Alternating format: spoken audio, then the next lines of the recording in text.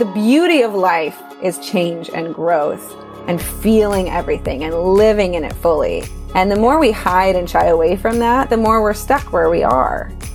The only way that people know what our needs are is if we advocate for them. You know, comfort zone isn't a bad thing. You can go in there and take a nap, but you can't live there. Not if you actually want any change in your life. I could go back into my hidey hole and never do that again and just live with that feeling of failure. Or I could say, okay, it didn't go the way that I thought it would. What can I do differently next time? Welcome to The Art of Speaking Up, a podcast that helps professional women access the limitless potential that lies within them. I'm your host, Jessica Guzik, and my mission is to help you find that spark inside you that has the power to transform your career in ways you may not have thought possible. I'm so excited that you're here. And now, on to the show.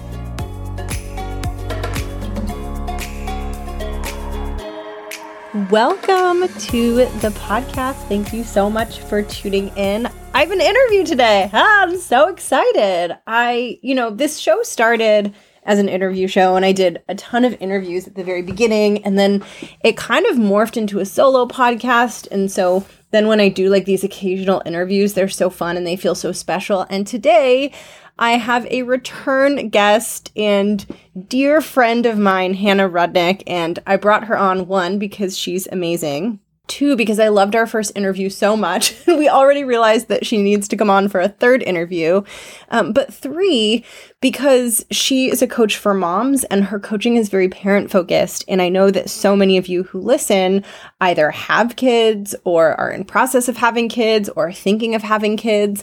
And I'm someone who I don't have kids, not sure how that's going to look in my life, to be totally honest. But right now I don't have children. And so it's not something I can speak to from personal experience, but it's such a big part of life as a professional female. It's such a huge thing. Like, I feel like I can't not address it on the show. And so Hannah's the perfect guest to bring on to get her perspective from the parent coach side of things and mix that with my perspective from the career side. And this conversation does that in such a beautiful way. And what I love is I have a sneaking suspicion that there's so much juice in this conversation, whether you are a parent or even if you're like, I don't feel like listening to like a parent focused conversation. Although if you click this episode, you're probably not thinking about that. But the reason that I'm saying this and sharing this is that she and I get into these deeper topics like self-judgment and being hard on ourselves versus giving ourselves credit, and, you know, how we internally tend to navigate and cope with just challenging life circumstances. And there's such beautiful insight and wisdom on this conversation that is definitely focused on parenting, but I also just feel like is probably something that you can apply to so many areas of your life and career.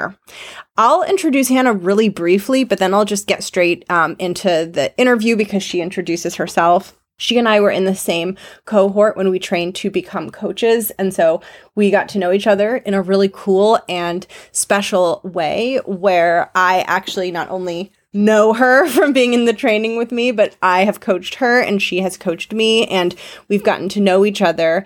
And she's a parent coach, as you'll hear. And what I love about her work most is it's very empowering and also just very kind and supportive and loving. And I am all about that. I am all about how do we feel bold and strong and powerful, and how do we be super generous and kind and, you know, open-hearted with ourselves. And Hannah's work, her personality and her work and her coaching and just who she is, she really represents that for me. And that's why I love having conversations with her. So with that, I'm going to cut straight into the interview. Definitely check out the show notes where you're going to find more information on how to get in touch with Hannah. And with that, I hope you enjoy the conversation. Well, thanks for having me. I'm excited to be back. My name is Hannah Rudnick. I am a parent empowerment coach. And that means that I work with parents, mostly moms, to work on their own goals and help foster a sense of empowerment, a sense of connectedness to themselves and their own lives in whatever way that works for them. I was drawn to it because I was previously a therapist and I had children, and I after a while started feeling super disconnected and burnt out and exhausted. And I had to sort of figure out how to reconnect with myself and empower myself. And it was really hard. And afterwards, because I come from a helping profession, I thought, I bet there's a way to do that so that it's not so hard for people and that I can help other moms get through that together. So that's how I created the type of coaching I do now. I'm so excited to dive into it. And as we were talking about before I hit record, I do not have kids, and you have such an interesting perspective and expertise on parenthood. So it's going to be really interesting to see how this conversation unfolds, because we're going to have a pretty big focus on motherhood. Yeah, it's my favorite topic. So I want to start with, this almost kind of feels like a scary topic to discuss. I'm not sure why. Well, I do, because it is a scary topic, but just the decision to have kids or not to have kids. And I don't even have a specific pointed question around it. I just wanted to get your initial thoughts on it and what comes up for you there. Yeah, well, I think it's a really important conversation to have, because a lot of times we sort of in our society have this idea that it's not even a conversation, that women should automatically want to have children, that that's a part of being a woman. And that's just not true, right? There are many women who live interesting, fulfilling, loving lives who don't want to have kids. And that is just as valid a choice as deciding to have children. And for me, it's about looking at it as a choice, and that both sides of that choice are equally valuable and can be equally fulfilling and equally joyful. And okay, it's from the beginning, right? I talk about patriarchy a lot because my coaching is feminist based. So I will say the word patriarchy probably too many times, but patriarchy in our society teaches us that women have value only based on certain things. And one of them is producing and raising children. And we know that that's not actually the case. So a lot of that decision is fraught with all of these pressures from the outside world, from our families, from society. And I really think it's more a decision that has to be made from like a deep place within. The thing that stands out to me when it comes to this topic is, like, whenever you're making a big decision in life, there are all these underlying variables, right, that are impacting how you're thinking about the decision. And I feel like with the decision to have kids, so many of those variables are like taboo or not discussed a lot. And so I then think the decision starts to feel really murky and scary, and almost like we don't have much dialogue around it openly. So then when it comes time to like think about it yourself internally, it can feel very overwhelming. Yes, absolutely. And I think that's why it's so great that we're having this conversation, right? Because it should be something that we can talk about. You know, deciding to have a child, particularly when you have a career that you really care about, that's a real decision because it will affect your life. It will affect your career. Anyone who tells you that you could do it all and all that without anything changing, that's not true. Now, that's not to say that many moms don't have amazing careers, but I doubt any of them would tell you that having children had zero effect on their work lives. But we don't want to talk about it, right? Because there's all of these complicated systems that we've set up. Our society isn't really set up to support mothers. And so when you have a child, you are having a child within a system that doesn't support you. And so it makes it really difficult. Now, I'm a mom. I love being a mom. It was a choice that I made purposefully, and I'm very, very happy about it. But it's hard. It's not easy. So I think it's really important to be honest about what motherhood looks like in our society so that people can make an informed choice and so that they can go into motherhood, should they decide to, ready with some of the tools and skills to have as wonderful of an experience as they can. I agree. I think what I see a lot out in the corporate world is this real concern about how it's going to impact someone's trajectory, and this fear that it's not even, there's the component of the responsibility of kids once you have them. But then I also see this other additional piece, which is like, it's this pause button. And I'm scared that like when I hit the pause button, I can't unpause in the same way that I did before because I went and had kids. It's almost like everyone's running a race. And it's like, well, I just can't get good time on the race if I stop to have kids. So I just have to keep running. And it makes me sad that the trade-off feels that way. Yeah. And it's interesting how men do not have that same problem when it comes to having children. They don't have to hit a pause. They don't worry about it affecting and impacting their careers. At least, I mean, not all men, I should say, but probably most, right? In our society, that workplaces are not set up for parents. Some are. There are workplaces, like I know Patagonia has a whole different system for incorporating parenthood into the lives of their employees. But for the most part, our society is not set up for parents to work, right? It's not, but at the same time, most parents have to work. So it is a really difficult thing to think about, that if I would like to take maternity leave, take an extended maternity leave to be home and bond with my child, am I completely giving up all of this work that I put in all of these years? And that's really, really scary. And it shouldn't be that way. Yeah. And the weird thing is too, as you were saying that, what I was thinking about is like, let's say you want to take a year, right? In the corporate world, that's a long time. But when you think about our lives, especially like with what the pandemic has done to my sense of time, now I think a year is nothing, right? Yeah. Like it's just not that long, but yet it feels like this really big absence that then returning from could be so difficult. Yeah. And I think there are real truths to that it can affect your career, and that taking a year off can. I think we also have to acknowledge that some of that is a fear, right? Some of that is just the fear of what might happen. We don't know what's going to happen if we take a year off and come back. We don't know what the situation will be. And I think, the decision to have children and how to go about it and whether to continue with the same career and all of those things have to be made from a very heart-centered place, right? And a very honest place about, if I'm going to make this choice to change my life and to create this new space in my life, all aspects of my life are going to now be different. And that's okay. And how am I going to adjust and plan and allow grace for myself so that I can move through this new experience in my life, finding the best possible scenario that works for me? And with the openness that we might not know what that is yet and may have to address it as it comes. And that's very scary because we always want to plan for everything. But you are not going to know how you feel once you have your child with you until you have your child with you. So you won't know when you're going to want to go back to work. Some moms are like, I need to go back to work right away. I cannot be home with this baby. And that's fine. And some moms are like, wait, I can't leave. I need to be home for longer. And that's fine. They're both okay. Any variation of that is okay.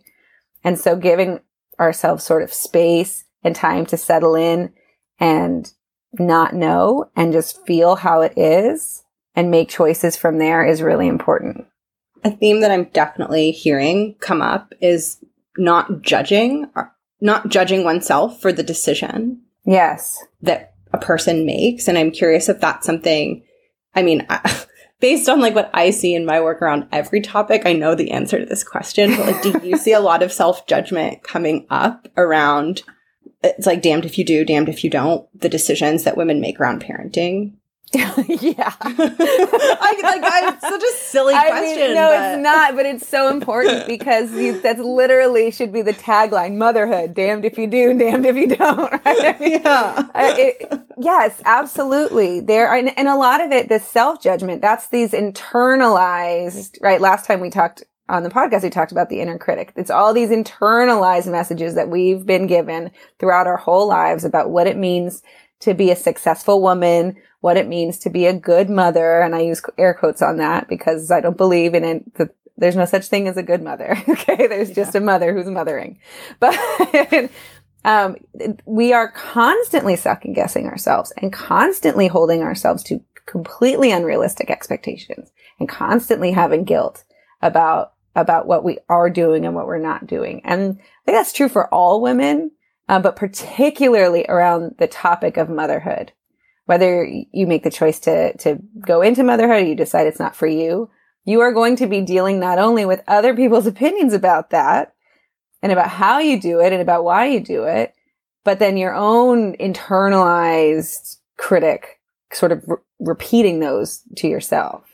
And so part of that is really, I mean, and this is a lot of the work I do with my clients, right, is getting in touch with your deepest, truest self, getting really, really comfortable with who you are and working on feeling really good about who you are so that you can be clear about the decisions you're making, that they come from that deep place within yourself, that they align with the values you know you have.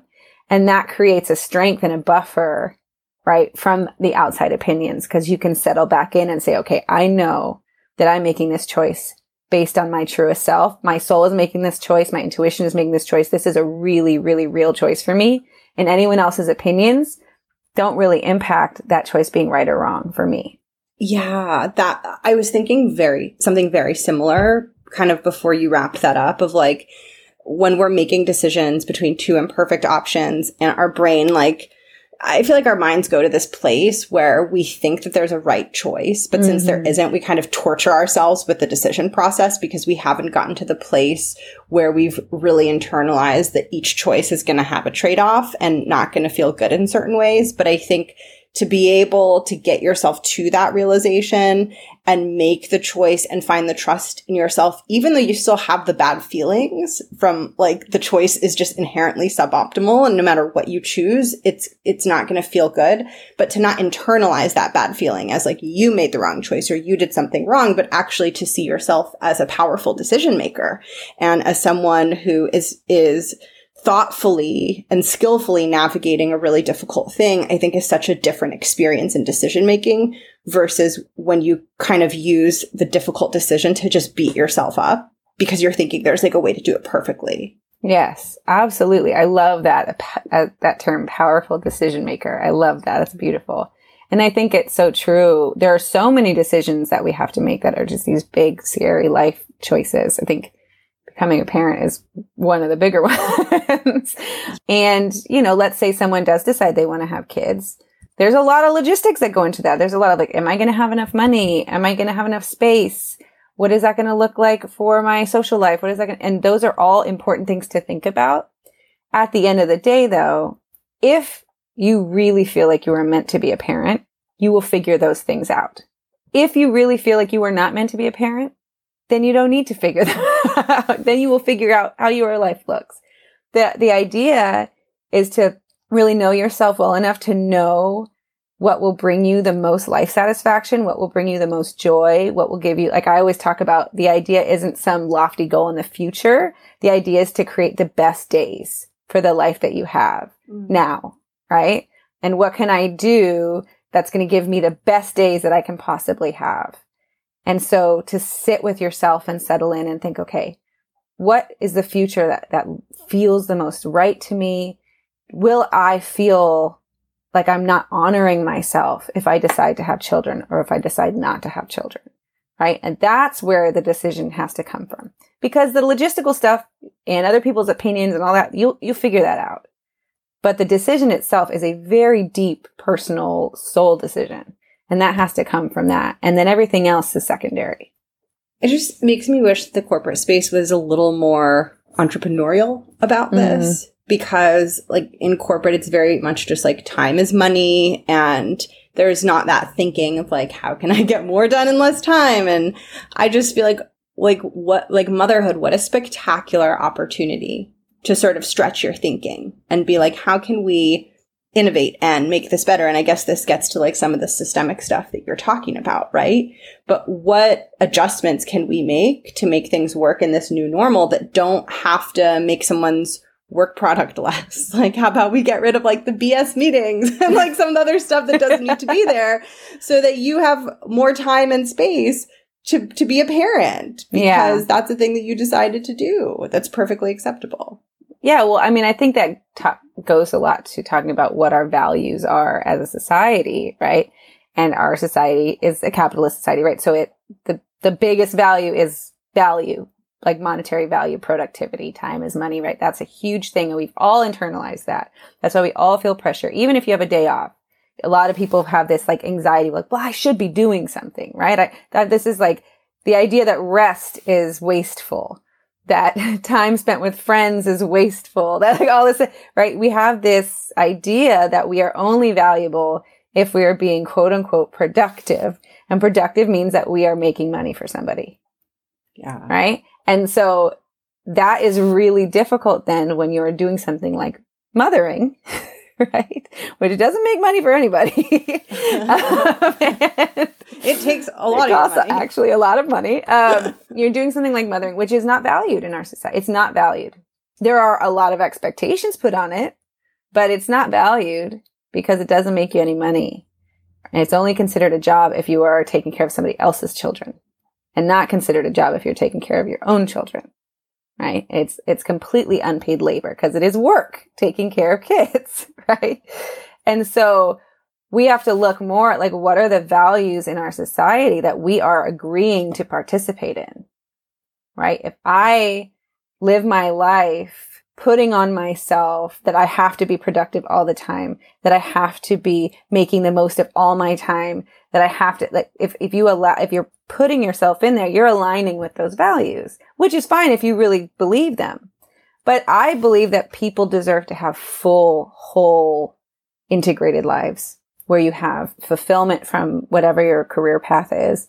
You have fulfillment from your personal life. You have fulfillment in your spiritual life if you engage in a spiritual life. You have fulfillment from your relationships, right? That all of those things are equally important parts of a whole, well-lived life.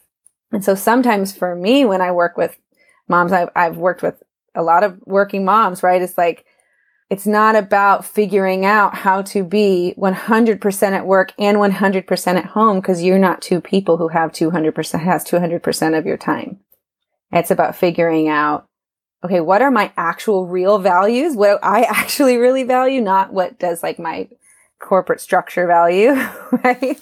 And then how can I start making choices that create the kind of life that would feel the most honoring of myself and give me the most joy and give me the most fulfillment. And that's not always by being the most productive.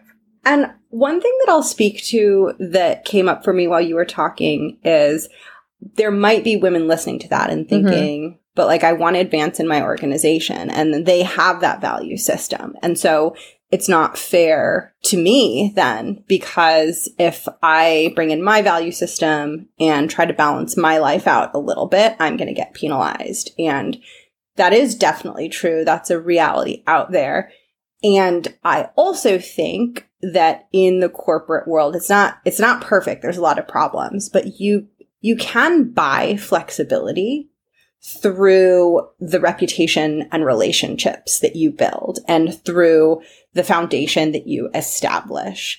And I think that it's really important to kind of like with that decision, think about, if I was really confident in myself and I knew I did a good job and I knew I could do a good job also while having a kid, and I wasn't afraid to advocate for myself, what would it look like for me to explicitly take up space and say, like, these are my standards and expectations going forward, and here's how I'm going to deliver on what's needed. And I know it's not like perfect and you can't always do that, but I do think sometimes we can underestimate our own ability to believe in ourselves and be like, no, I can make these pieces work, and I'm going to show you why this does make sense, and I'm going to show you why I still am delivering. And to build the structure we want and advocate for ourselves, it might not always work, but it is an option. And I think that it's something that's worth thinking about, is like, if I had the guts to really drive the narrative around my performance and my work-life balance and what I'm available for,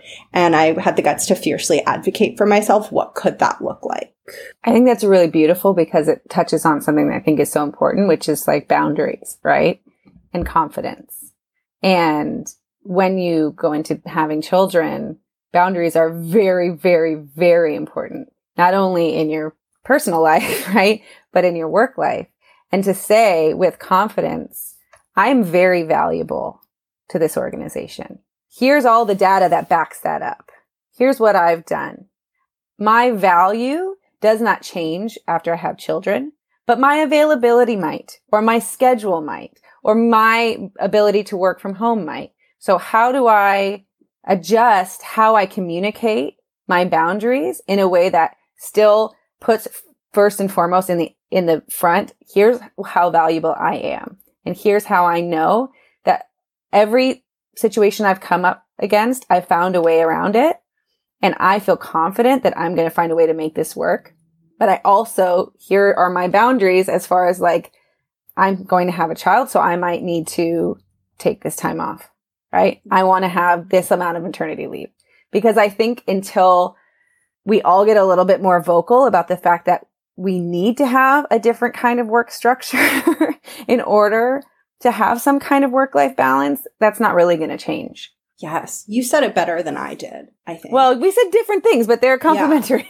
Yeah, right. But that piece of I have value. And I think also to even say my value is not one-to-one correlated with my time and my hours. I think that that's such a big piece of it too, right? Of that, like I can find a way to deliver what has been asked of me and trust my instincts on the best way to balance that. And like to have belief in one's own perspective enough then to sell your boss on it or to sell someone else on it. And I think for me, what I think about is like when you're going to sell someone else on that and be like, hey, here's what my lifestyle is going to look like. Here's what my schedule is going to look like. And here's why it's going to be equal to or better than before I had a kid.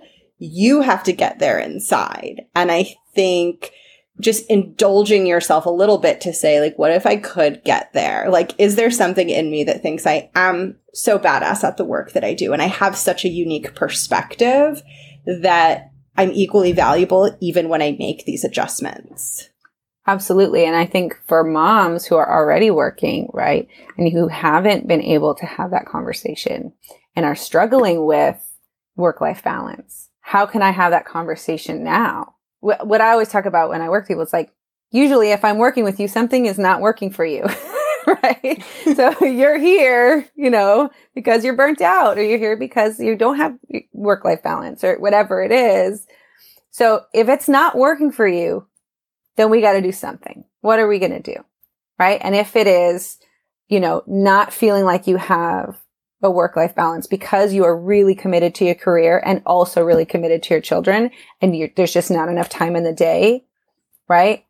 Taking a step back and looking at everything and seeing, okay, where do I really want to spend my time? How do I really want to spend my time? Figuring out what would be ideal for you and then creating a plan of how to present that. So starting from your value and moving outward, as opposed to, well, I need to make it work for my career and I need to make it work for my children and I have to make it work for everybody. You can't. You're not going to make it work for everybody before it works for you. Because if you're going from a place of pleasing everyone, you're not going to have work-life balance. You're not going to have a life that feels sustainable because at the end of the day, you will drain yourself dry. And that's the problem, right? Is that our society is not built for mothers because they are expected to be 100% at work and 100% with their kids. And that's not humanly possible. Yeah. And I think this is also a place where there's such a good opportunity for role modeling to happen at more senior and executive levels. Yes. And that's why it's so important then that we need more women in those positions because the men, they can't do the role modeling because the expectation is so inherently different for them. Yeah. And I think that's why I think we need to change the narrative from doing it all or being a super mom or the whole leaning in thing, right? Because it's not sustainable and it does not honor the humanity of women. And instead focus on a narrative of how do we do it best for ourselves, right? You cannot tell me that there isn't a system that would work where mothers could have work and have value in the workplace and feel fulfilled and still be able to feel good about the parenting that's not impossible. We're just not creating systems that support that. But there are women who have figured out ways to make it work for them, right? And the more women who step into their power and take a step back and say, okay, how am I going to make this work for me so that I can feel my most valuable at work and feel my valuable with my children, but also feel fulfilled as a human? Like my whole job is like Moms are people. Moms are humans. We get to be human. We get to feel. We get to have needs, get to have dreams. So how do we then make a plan for ourselves that honors all the different parts of ourselves so that we can create a system that works for us? And it doesn't have to look like everybody else's. That leads so good into some of the other topics. Do you want to go to guilt and no way to manage it all, or do you want to go to splitting responsibilities with a partner next? I think guilt and no way to manage it all first. Okay. Because that naturally leads into to the splitting. So the reason that I put this question on the interview guide of like feeling like there's no way to do it all is because as I spent time with my clients who are parents, like what my brain was doing was it was like, oh, like the math of what this human is expected to do, like doesn't sum to 100. That's what I'm saying. 100%, 100%. Yeah. And like, as someone who like likes efficiency and wants all the boxes to be checked, like I got deeply frustrated and upset about this. You know, I don't have kids, so I don't have firsthand experience. So this might be the most firsthand experience I've ever gotten, is to really see people work through all of it. So I want to get your perspective on this feeling of like, it's never enough. There's no way to manage it all, and internalizing that as a personal failure. So, I mean, I think that's the important thing you're talking about, is internalizing it as a personal failure, because it is not a personal failure. It's a societal failure. Like I said, our society has set women and mothers up for failure. You wouldn't jump off a cliff and then be mad at yourself that you couldn't fly, right? It is not a failure that you are not able to do something that is impossible. So right. It is impossible to work a full-time job and be 100% committed to that job and 100% focused and be 100% focused on your children all the time and do everything for them. That's not possible. People like to tell you it's possible. They say, oh, you can have it all. Right? But I think our idea of what have it all means is very flawed, because what they're saying is you can do it all and you can be super mom, but we're not superhuman. We're people.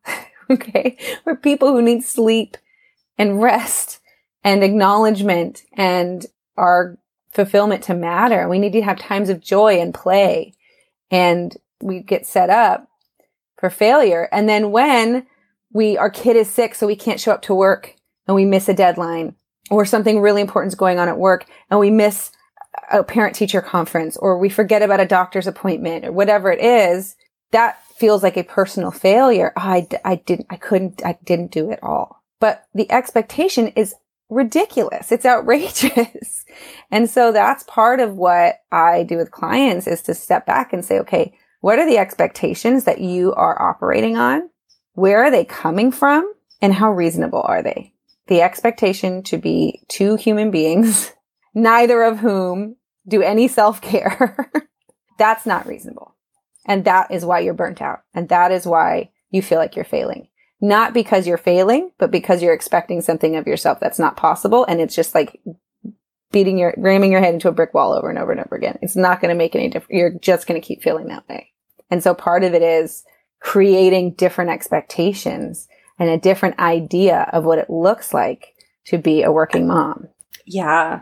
The phrase good enough keeps popping into my head, because I know even in the non-mom sphere, just sort of like getting caught in perfectionism and really coming to that place of it's good enough. Because I feel like when we say it's good enough, I think what we're really saying is I'm good enough. Mm-hmm. Because I think the thing that we're working on is just a projection of how we understand ourselves. And I think when we say it's good enough, what we're saying is like, I commit to loving myself and supporting myself. And I feel like that's probably just such a big part of that conversation. Yeah, I think, what I talk about a lot is allowing yourself to be a human being, right? Perfectionism is expecting yourself to be a robot, right? You have to allow yourself to be human. Moms deserve, and we all deserve, to feel like we are fully human with all the range of emotion, who are able to make mistakes, who are able to have successes, and that they can all exist, and that your value is centered in that, like who you are, and that you are a human being who deserves respect, and all humans have value, not in what you do. Right. And again, because our value structure is really messed up, we think about our value has to do with our productivity, or our value has to do with how well we're raising our children, right? As opposed to you have inherent value. You are already valuable and you are doing the best you can, and being kind to ourselves and having grace for ourselves that life is difficult. Work is difficult. Parenting is difficult, and we're all doing the best we can. And particularly if you're listening to a podcast like this, if you're going to coaching, you are really trying, right? You're really making extra steps to do the best you can and to give yourself that space. There is actually literature on this in, the child development world about the good enough mother, and about how we have these like very high expectations of like, well, I have to feed my children only organic food that I grew myself, and they can never have screen time, and I will never, and like they will like learn to read by the time they're 2 and all this stuff, right? And I can never be angry or raise my voice. And okay, all of those things are not really possible, right? But we have this idea of that. But this research shows that children just need a good enough mom, a good enough parent. They don't need a super mom. And in fact, psychologically, what is best for children is to see their mothers being human with a full range of human emotion. Because if they don't see us fail and see how we deal with failure, if they don't see us get angry and see how we deal with anger, they don't see us get overwhelmed and see how we do with overwhelm, how are they supposed to learn that? And then they get the idea that when it happens to them, there's something wrong with them, as opposed to that they're just having a human experience. Yeah, and I feel like there's a generational, I think, wedge in terms of self-awareness, allowing emotions, giving ourselves space. And you can also really see it in the corporate world, and like really see how as people enter into the workforce, they have different expectations in terms of being allowed to be human. And I think that's just really interesting. And it's just interesting to think about how the pandemic might be accelerating or precipitating this idea that maybe this old world model of like, we get everything right and we don't make mistakes and like, we shouldn't feel these icky feelings is like actually not correct. Yeah. Well, I think the pandemic, particularly for mothers, showed a lot, because when moms had to get dressed and go into the office, everyone could pretend like their children didn't exist except for the mom. But when your kid is banging around in the background of all your meetings because you don't have anywhere to go, it's clear what moms are handling. And it's a stark contrast between the way that the pandemic affected, more mothers left the workplace in the last couple of years than in decades, right? It was a clear trajectory of more and more mothers in the workplace. And now there's a steep drop off because the pandemic made it impossible. It was insane to try to work. It was very difficult to work and have your kids. I had 2 kids in Zoom school while I was trying to work, and my partner was trying to work. It was impossible. And it showed that very clearly, right? And in a lot of cases, even though both parents were at home, the mothers were still bearing the burden of the mental load of motherhood, which we talk about a lot. The mental load of motherhood is keeping track of the million things you have to keep track of for your children, which often is almost completely on the mother, whether both parents are working or not. And that's in it's sort of a heteronormative situation. But the pandemic brought that out really clearly. And so I'm hoping that, like you said, it will accelerate making some changes in the way that we approach work and family. And that families are important to our community or our life structure. And that if we make room for people to both want to have a successful, meaningful, fulfilling career and still have a successful, meaningful home life, that we make space for both to be possible at the same time. That leads really well into the next topic, which is this idea of splitting responsibilities between a partner, advocating for how you want those responsibilities split. Again, no specific pointed question, but I'd love to just get your thoughts on that topic as a whole. Oh, well, from a personal and professional standpoint, it's rough. So, like I said, because of patriarchy, that's only the second time I said it. Often in particularly sort of male-female relationships, there is this automatic assumption that women will do more of the caretaking and more of the housekeeping than their male partner. because of, years and years of history of women doing that, even when both parents are working full time. And even if a mother's working part-time, or if she's just working full-time as a mother, that doesn't mean that all of everything should be taken care of by her, right? That a partner can't also do laundry and cook meals and wash dishes and all of those sort of household family things that have to get done. And then the other thing is that mental load, right? Of who's my kid's doctor? When are their doctor's appointments? What shoe size are they? Do they need new shoes?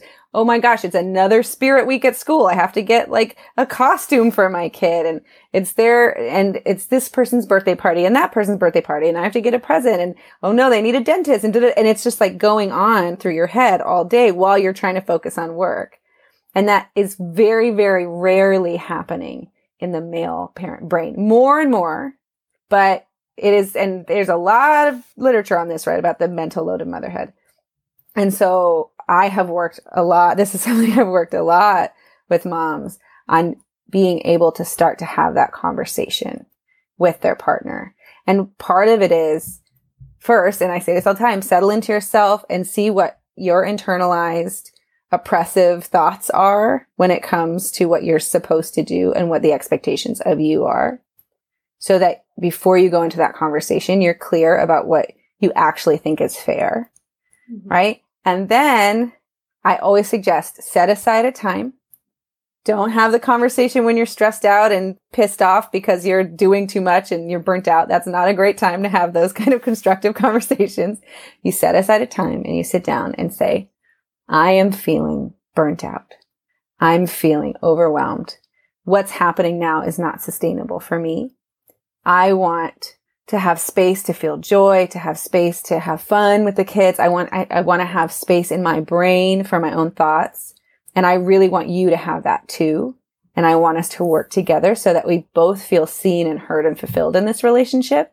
So let's sit down and list out all of the things, not just the household things, but all of the mental load, all of those things, and talk about how we can address all of these as a team.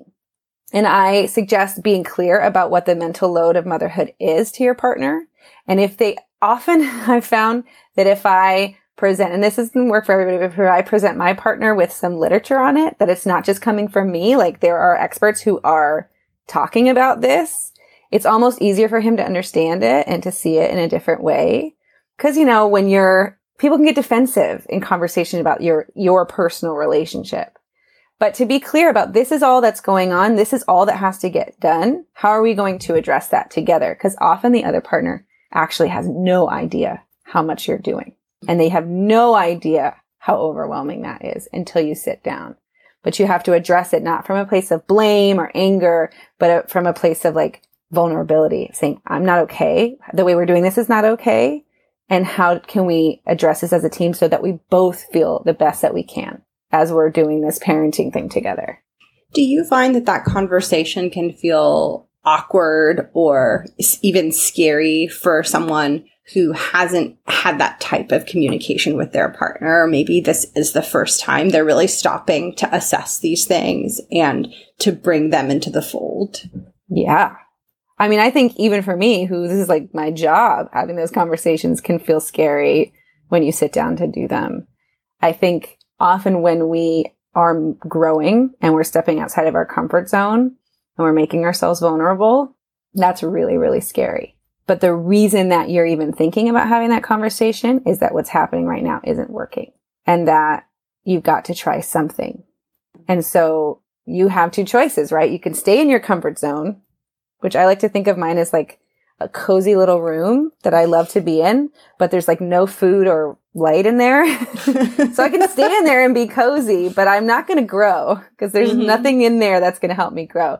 So, comfort zone isn't a bad thing. You can go in there and take a nap, but you can't live there. Not if you actually want any change in your life. Yeah. So to step outside of that that's where you grow. And you're obviously thinking about having a conversation because life is not working. So you have the choice to either stay where you are and be miserable or try something. And you can't change doing everything on your own by continuing to do everything on your own. The whole point is that you need help. And the only way you can get it is to ask for it. The only way that people know what our needs are is if we advocate for them. I really love that you shared that this is what you do and that conversation can feel uncomfortable for you, because I think what happens a lot with people is they assume like something's wrong with them because that next step or stepping out of their comfort zone is feeling scary. And I think that kind of deters them from doing it, because it feels really scary to investigate, like, why does this feel this way? There must be something wrong with me. Let me just stay in my old pattern, because it's too scary to like confront these feelings or understand this. And I think a really powerful realization along the way is that this feeling, while it doesn't feel great, and it's not a feeling that I would choose, it's actually part of the process, and it's definitely not a sign that I'm doing it wrong or that something is wrong with me or that I can't move forward and do this. Because I think one of the biggest things that deters people from growth is that feeling comes on and we misinterpret it as a signal that we need to back down and stay how we were. And reorienting our relationship with that feeling, it's super hard. It's not easy, but it is the thing I think that helps us see like that we can do this. Nothing is wrong with us. We're just having a human moment, and we totally have what we need inside to navigate it. Absolutely. That's so beautifully put. I think we grew up with this idea that bad feelings are bad and good feelings are good, but there are no good or bad feelings. They're just feelings. And the one thing I know about feelings is they always end, right? That they always end, that there's always a new feeling. And so allowing yourself to feel how you feel is not going to like make the feeling last forever. It's actually going to help you get through it quicker. And, I look back on my life and I think about all of the things I'm most proud of. I was scared as what before they happened, right? When I went to college, when I went to grad school, when I got married, when I had my children, when I started my own coaching business, like that's all scary stuff, right? We've talked about it. Putting yourself out there and being vulnerable is scary. It's terrifying. But it's the good, it's terrifying, but it's the good kind of scary, because the result is growth. Even if the result isn't what you expected it to be. I have been plenty of times when I put something out there and I've been so excited and it tanked, and it's like, oh yeah, well, okay, but what do I learn from that? I could go back into my hidey hole and never do that again and just live with that feeling of failure. Or I could say, okay, didn't go the way that I thought it would. What can I do differently next time? The beauty of life is change and growth and feeling everything and living in it fully. And the more we hide and shy away from that, the more we're stuck where we are. Totally. And also, like, I love what you shared about sometimes we do the scary thing and we don't get the result we want. And whenever that comes up with a client, one of my favorite things to look at is, okay, the result isn't different, but you're different. How are you different, right? It's like when someone asks for a raise and they don't get it, which it doesn't happen. They usually do get the raise, but occasionally they'll get a no or a not now. We need to wait another cycle or whatever. And I'm like, well, great. Like, you never have to ask for a raise for the first time ever again. And the first time, let me assure you, is the hardest and scariest it will ever be. Mm-hmm. Yeah. And also, one of the things that I talk to clients about when we have that they're going through a situation like that is like, well, how proud of yourself are you that you put yourself out there, right? Whatever the outcome, the exercise of doing that is a huge victory, right? And I'm big on, let's focus on the wins. In every situation, there's a win. In every situation, there's something that you can be really proud of yourself about. And if I put myself out there and I ask for a raise and I don't get it, I get a maybe or I get it later, I can be so proud that I advocated for myself, that I was confident in enough in myself to put myself out there. And that I bet that I showed my boss that confidence in myself. And I also gained valuable information. This place is not willing to give me a raise. What information is that? And what does that mean moving forward? Yes, right? Totally. So looking at things not as a zero-sum game, not as like success or defeat, but everything is a mixed bag. and what is the positive that I can pull out from that, while acknowledging any feelings of disappointment or whatever I have. But let me make my focus on, okay, here's what I'm really proud of myself for. Here's the information I gathered, and here's what I learned from it that I'm going to use moving forward. Totally. And I think, I know I'm speaking from personal experience. Sometimes it can just be really hard to break out of that pattern of beating yourself up, right? And It can be really hard to go to a place where you're genuinely proud of yourself. And when that's happening for me, I just try to name what's happening and say, you know what, like, I just can't feel proud of myself, even though I know I should. I'm really like beating up on myself right now, and it's really all my mind can do. So I'm not going to try right now, but I'm also not going to like judge myself for this experience, because I know maybe when the emotion subsides, I'm going to be able to look at what happened and be like, whoa, I was being very hard on myself about that like one little thing that didn't turn out the way I wanted it to. Well, it's so funny you say that's one of the exercises I do with clients a lot.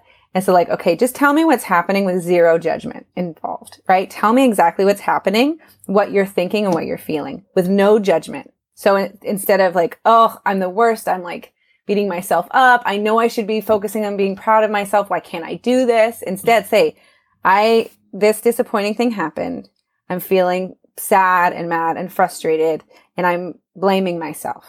That's what's happening without judgment. And then you can look at that and see it for what it is. Even if you're not ready to see a positive spin, you can at least look at it without the heaps of negative that you're putting on yourself, right? Without the self-blame and the shame. That pulls that out of it a little bit. And it's step by step, right? We've been trained over our whole lives to think the way that we think and to speak to ourselves the way that we speak to ourselves.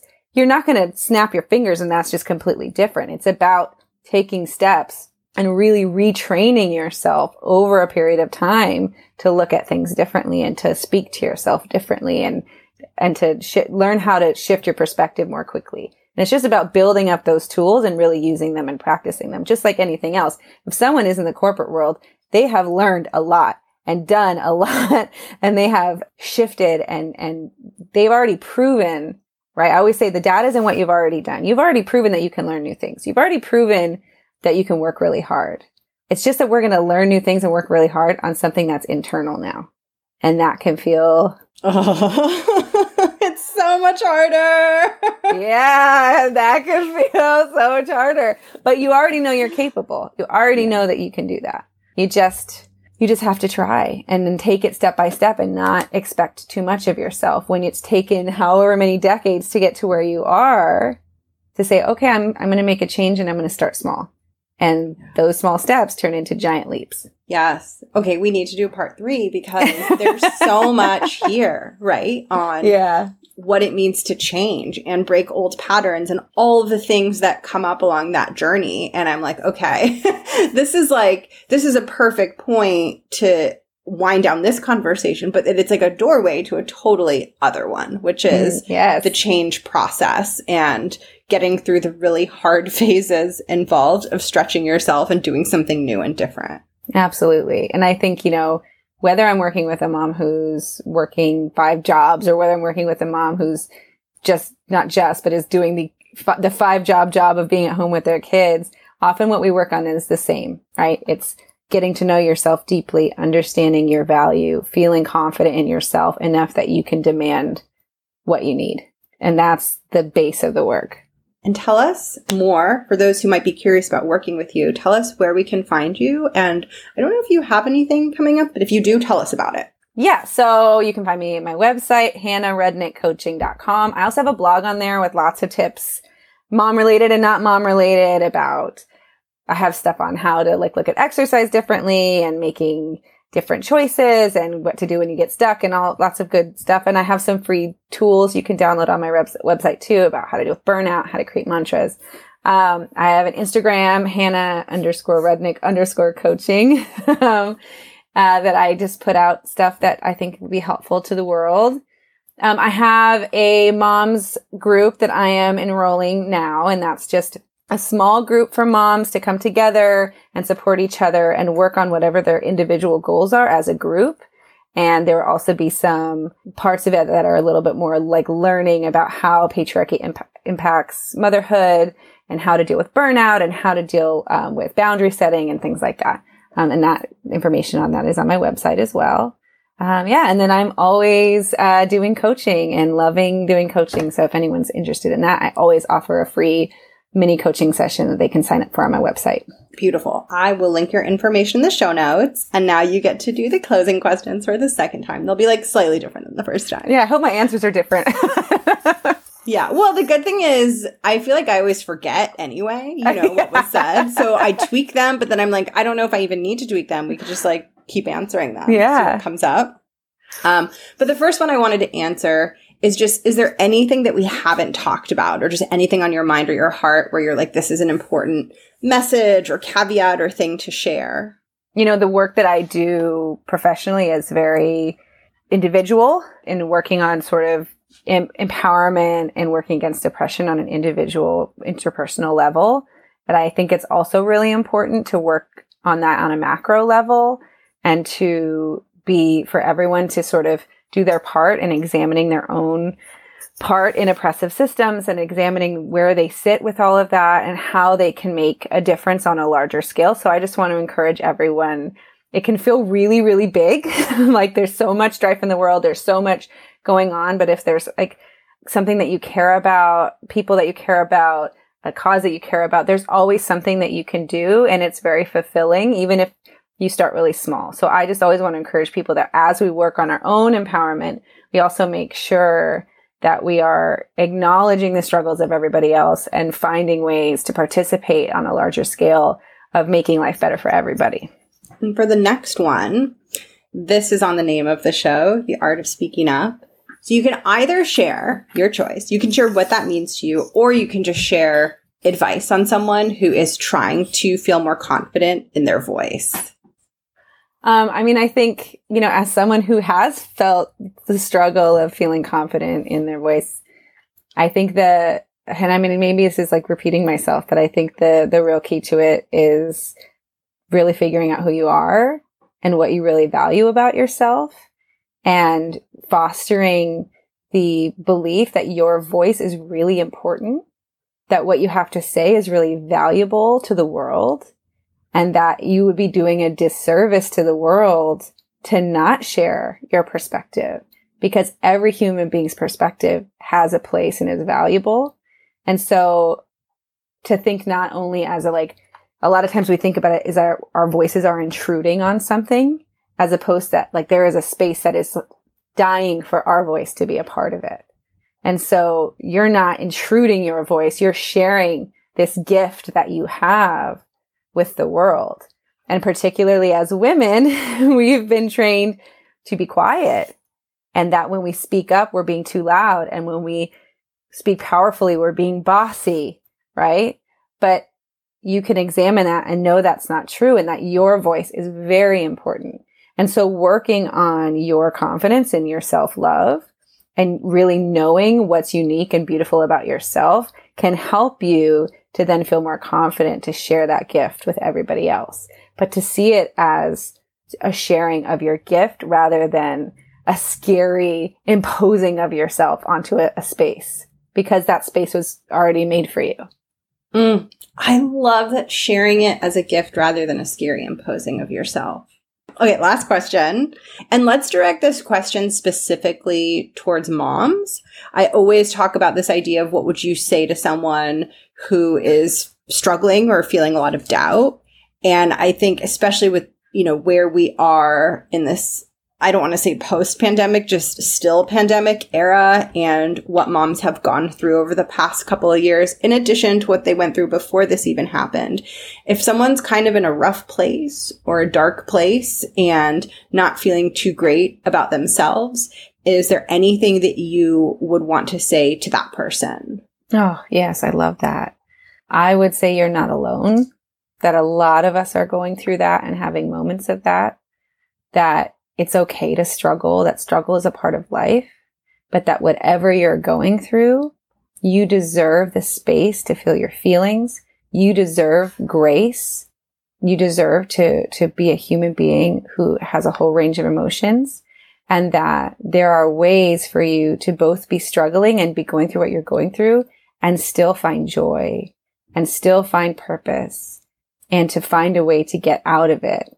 That our struggles and our setbacks and our difficult times are not forever.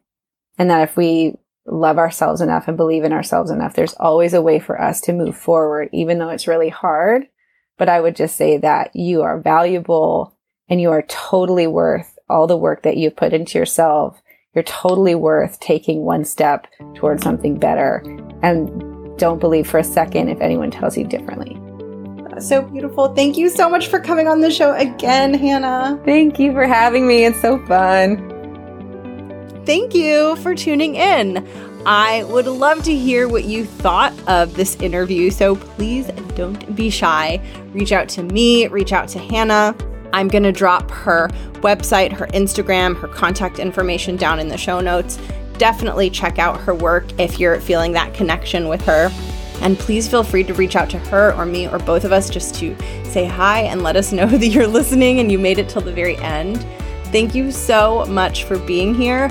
I will also drop my website and Instagram in the show notes in case you want to follow me on IG or just come say hi or check out my work. And I'm so happy that you've made it all the way here.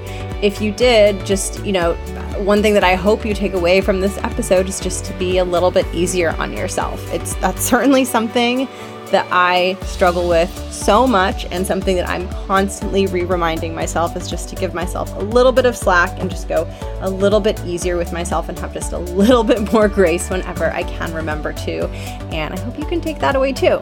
I hope you have such a beautiful day and a beautiful week, and I will catch you next week for another solo episode.